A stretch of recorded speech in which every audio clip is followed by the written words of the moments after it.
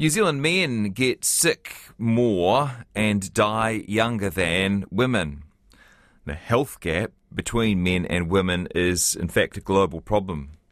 And for too long, men's health has concentrated on fitness, mental health, success, and dating in separate silos, and that has resulted in bad outcomes. So says psychologist and medical doctor Dr. Kieran and health journalist Scott Henderson. They believe it's time to redefine what it means to be a man and for men to take a holistic approach to taking care of ourselves. Their new book is called The Manual, a practical guide to life, health and happiness. And Dr. Kieran Kennedy joins me now from Australia. Hi, Kieran. Hi, Jesse. Thank you so much for that very kind info, mate, and for having me on. It's nice to be hearing someone with a Kiwi accent, actually. Yeah, well, how does a kid from Waiuku become a fancy TV doctor and psychiatrist in Australia? Trust me, I have no idea, but I definitely miss back home, that's for sure, and miss Waiuku. But yeah, it's been a bit of a wild ride since those days on the farm. When you were growing up here in New Zealand, can you think of anyone who talked about men's health the way you do today? Yeah, like all of my family are actually sort of a family of a lot of men. I've got three younger brothers and things, but all of my family and particularly my dad, always just very open to sort of talking about what's going on the inside and talking about feelings, supporting one another in that way. So I think I did grow up with a lot of sort of very strong men around me, and that strength included sort of that emotional openness and strength, really, which is, I think, why I fell into psychology and then into medicine and psychiatry. So the stats, men in New Zealand are 20% more likely to die of a heart attack than women, 30% more likely to get diabetes. Why is men's health in such a sorry state? Yeah, and when you hear stats like that, it's really pretty shocking for a lot of people.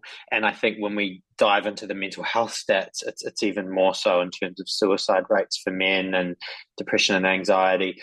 There's some biology in it in terms of the medicine and some of those biological differences between men and women. But the fascinating thing for me and for Scott and I with writing the book has been those social influences. And I think men not opening up about problems or things that might be wrong, not acknowledging that something physically or mentally isn't right, and then being so much less likely to go to the GP, see a psychologist, see a psychiatrist.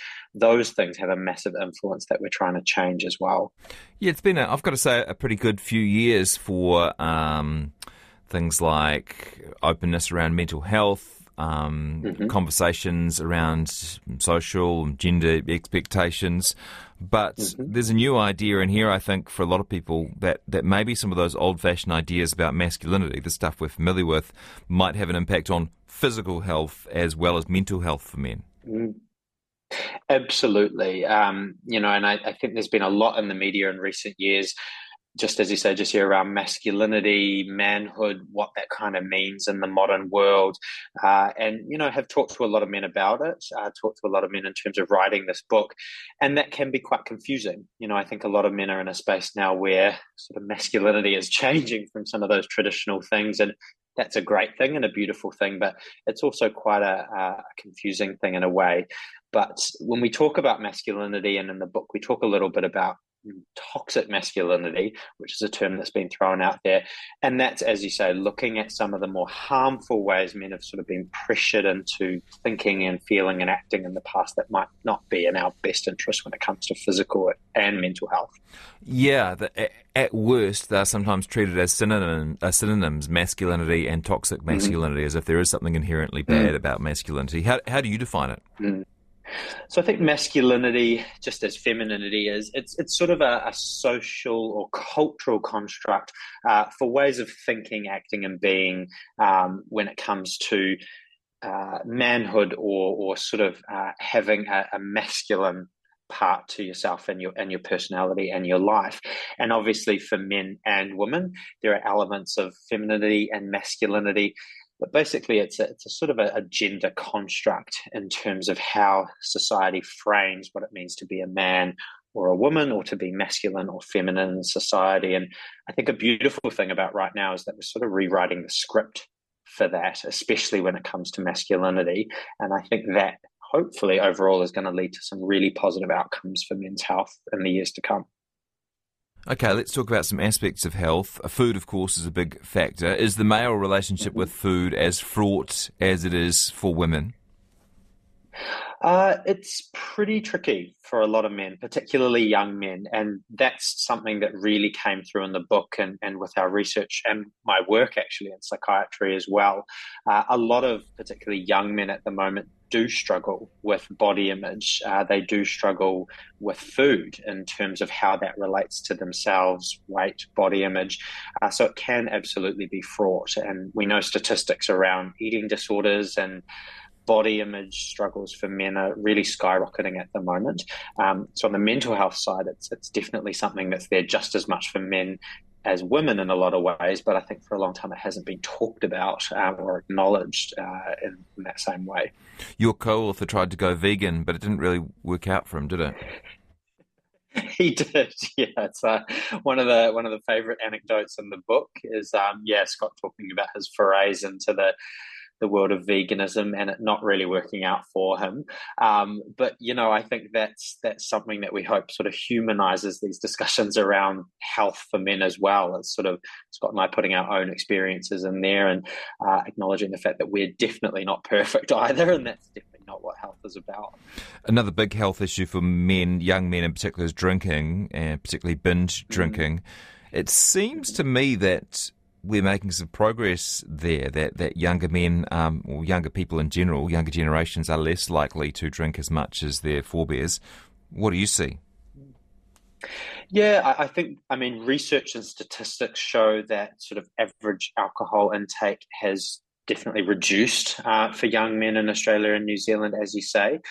It's still definitely a concern in terms of sort of, especially I think the social kind of pressures and things around alcohol use. And definitely in my work in psychiatry, I still see a lot of men struggling with alcohol and substances. And I think in most cases, it's often a way to sort of cover up some deeper pain or to offer a bit of an escape from that. But yeah, there are some definitely positive shifts around sort of binge drinking in particular for young men in New Zealand. And that's a real positive because it sort of leads to a lot of potential physical harms, but particularly mental harms as well. Are you worried about vaping? Absolutely. A lot out there about vaping at the moment. And I think one of the biggest concerns for me and a lot of doctors is that it sort of has been marketed in a way as a safer alternative to smoking or a way to even sort of move away from smoking cigarettes.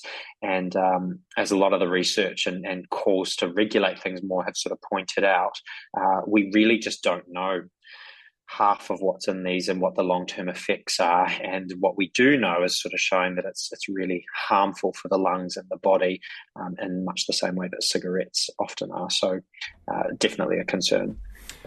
I'm talking to Dr. Kieran Kennedy. His book is called The Manual, A Practical Guide to Life, Health and Happiness. It's focused particularly on men and encourages them to take a holistic approach to taking care of themselves. What's the best way to break a habit and replace it with something that's good for you, Kieran? Oh, that's a clincher there, isn't it? One that I'm working on as well. Yeah. Look, the habit sort of psychology is really, really interesting. And I think with habits, it comes down to kind of calling out the fact that it's a habit because it's become automatic. And so sort of kicking a not so helpful habit, one of the best ways to do that is the replacement schedule. And that's finding something that you can acknowledge when that urge for the habit is there, such as nail biting, and then switching it to something that can give a little bit of a release in the same way. So it might be some kind of sensory thing. It might be taking a glass of water even. But I think the main one is acknowledging what the habit is, what triggers it, and then making an actual conscious plan for something that you're going to swap it with in that moment. And it doesn't happen overnight, but it does happen in terms of switching it out. When we talk about men's health, is there too much separation between mental health and physical health? Yeah, absolutely.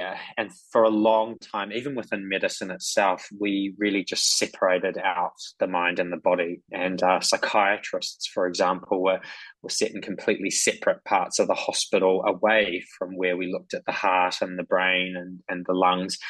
And it's really, really beautiful to see that modern medicine is embracing much more of the mind body link. And a lot of our research now just shows how powerful that is. Outlook and optimism affecting healing rates after surgery, uh, anxiety and depression linking to cardiovascular disease and dementia risk. So it's a really powerful link, and one that I think we need to acknowledge more. And I think for men, tackling aspects of mental health through the body with exercise, diet, sleep, is a powerful way I've found for us to help men kind of improve their mental health through the body, actually. What are some of the signs you see in men and boys that tell you something isn't right? Often it's men sort of changing when it comes to how engaged they are and how much they're enjoying what's going on around them. For depression, for example, men are much more likely to become more frustrated and irritable rather than emotional and sad. And men and boys are also more likely to just slowly start to disengage. So it might be from sports or outdoor pursuits that they enjoy. It might be from social time, and it can actually be from work as well in terms of the sort of the drive and enjoyment that we're getting from those things. So I think a change in how someone's acting and engaging in their life can be a good way to sort of note down whether a man is struggling with something on the inside. And if you suspect a mate is struggling, you've got some advice in the book about how to talk to them about it. What do you suggest? Yeah, I think the main thing far and away is to just note whatever side you're on, broaching the topic and talking about it is, step number one, but it's also one of the most powerful steps to helping a mate, for example, with their mental health.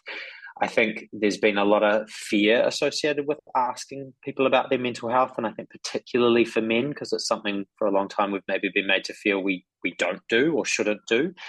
But I think just knowing that it's not about fixing or needing to have a problem solved ready to go.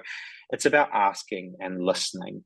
And one of the tips we talk about in the book is adding a diffuser, which research actually shows can help men open up and ask and talk to their mates about this kind of thing. And it's doing it while you're on a drive, a walk, a jog, doing that job out the back of the house, something that can kind of take a little bit of the intensity out of it. That can be a good time to ask a mate, sort of man to man, if they're doing all right and what's going on.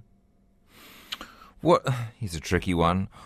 Where does self-esteem and self-worth come from as a bloke? It's a massive one, but a really, really important one. Self-esteem and self-worth link significantly to our health, both mentally and physically.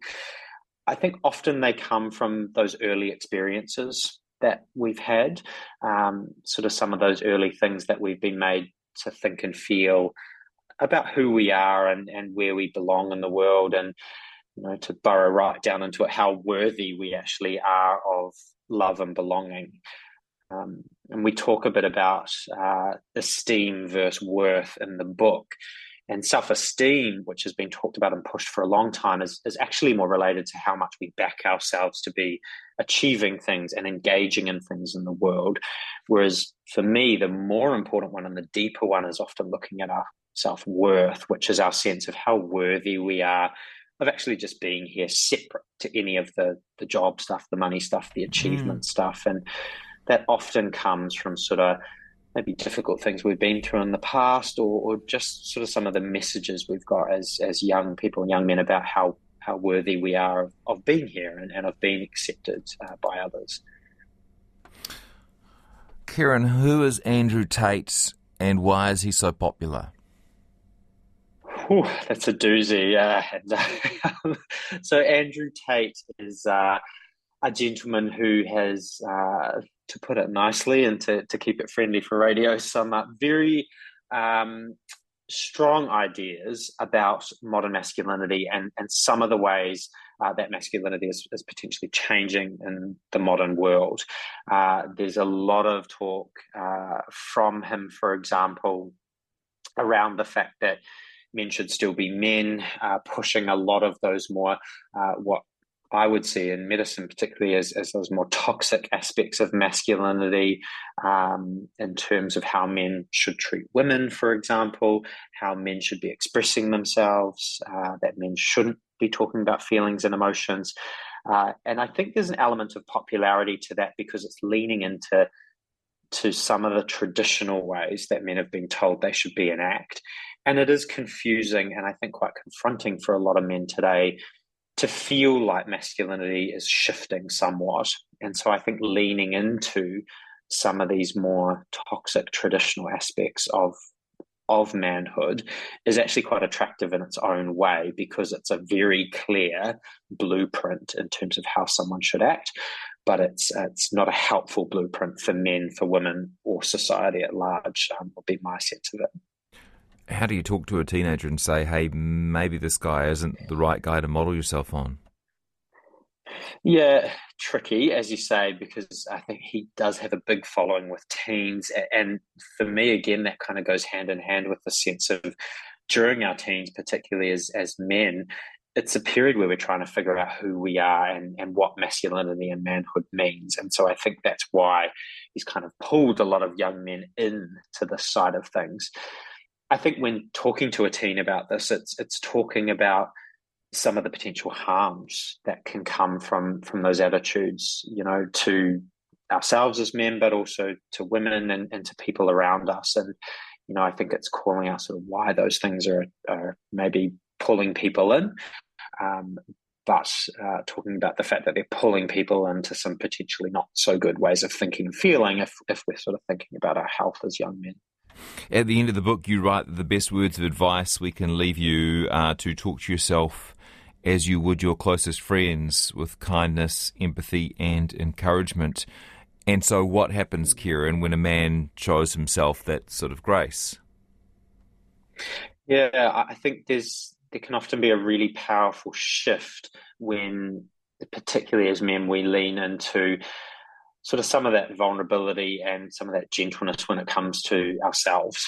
I think still in society today, there's a lot of pressure, not just on men, but on everyone, but in a lot of ways, particularly on men, to have to be holding it together, strong, invincible all the time. And often that can lead us to be talking to ourselves in a way that we, just as we say in the book there, wouldn't be talking to a friend or a family member or someone that we love. So I think if we can lean into sort of putting that towards ourselves a little bit more, research does show that it goes a long way to actually protecting us when it comes to things like depression, anxiety, and even our physical health. So again, cottoning on and coining into what we're saying to ourselves, often in stressful moments, can be a powerful way to just recognize what's there and start to shift it to a more positive, sort of kind frame. Great work. I've been talking to Dr. Kieran Kennedy. He's a psychologist, psychiatrist, medical doctor, and with health journalist Scott Henderson. He's written a book. It's called The Manual, a practical guide to life, health, and happiness. Kieran, thanks so much for your time today. Well done on the book. Thank you so much, mate. It's been an absolute pleasure talking to you, and like I say, nice getting a little bit of time chatting to someone back home as well.